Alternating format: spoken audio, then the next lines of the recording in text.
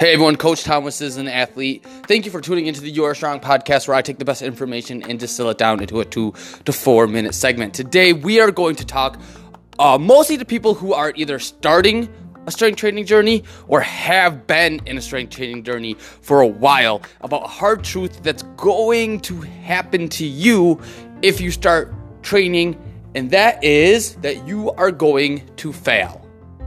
Now, what I mean by this is, one of the reasons strength training is hard and people get frustrated with it is you are going to hit a roadblock eventually in something. There's going to be some sort of weight that you can't get past. You're not going to feel like you're getting stronger.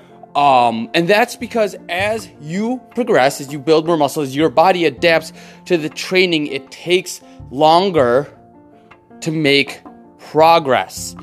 And it can be annoying if you go to the gym and you've been stalled for a little bit, and then you see someone new come in and making progress like you used to. But that's simply because they're newer than you. It's easier to make progress when you're newer to something like strength training. So eventually you are going to hit a wall. You are going to get some sort of plateau.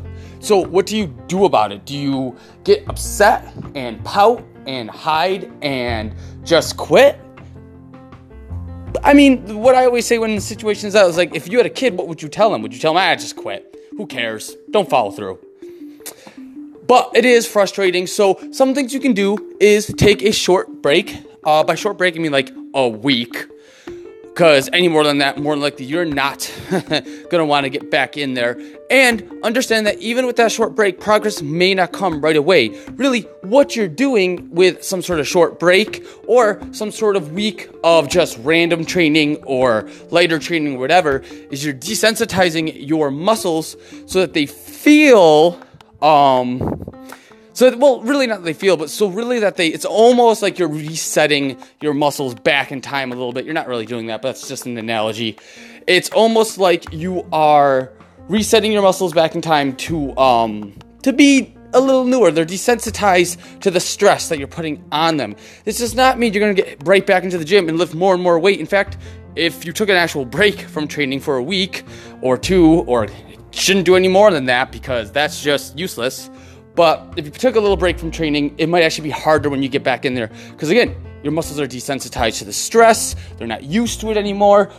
But you take a little step back. You take 1 or 2 steps back to make 2 or 3 steps forward, over time, making small jumps and understanding that it's not a race, that we train for strength for life. We train to improve our quality of life, and that's going to take a while. So understand that eventually you're going to hit a wall. You're going to fail at something.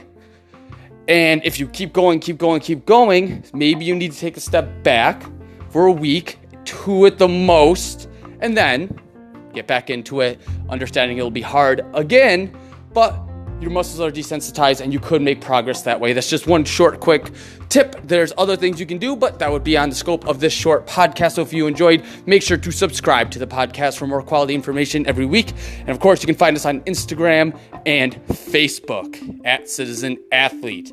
Thanks for listening.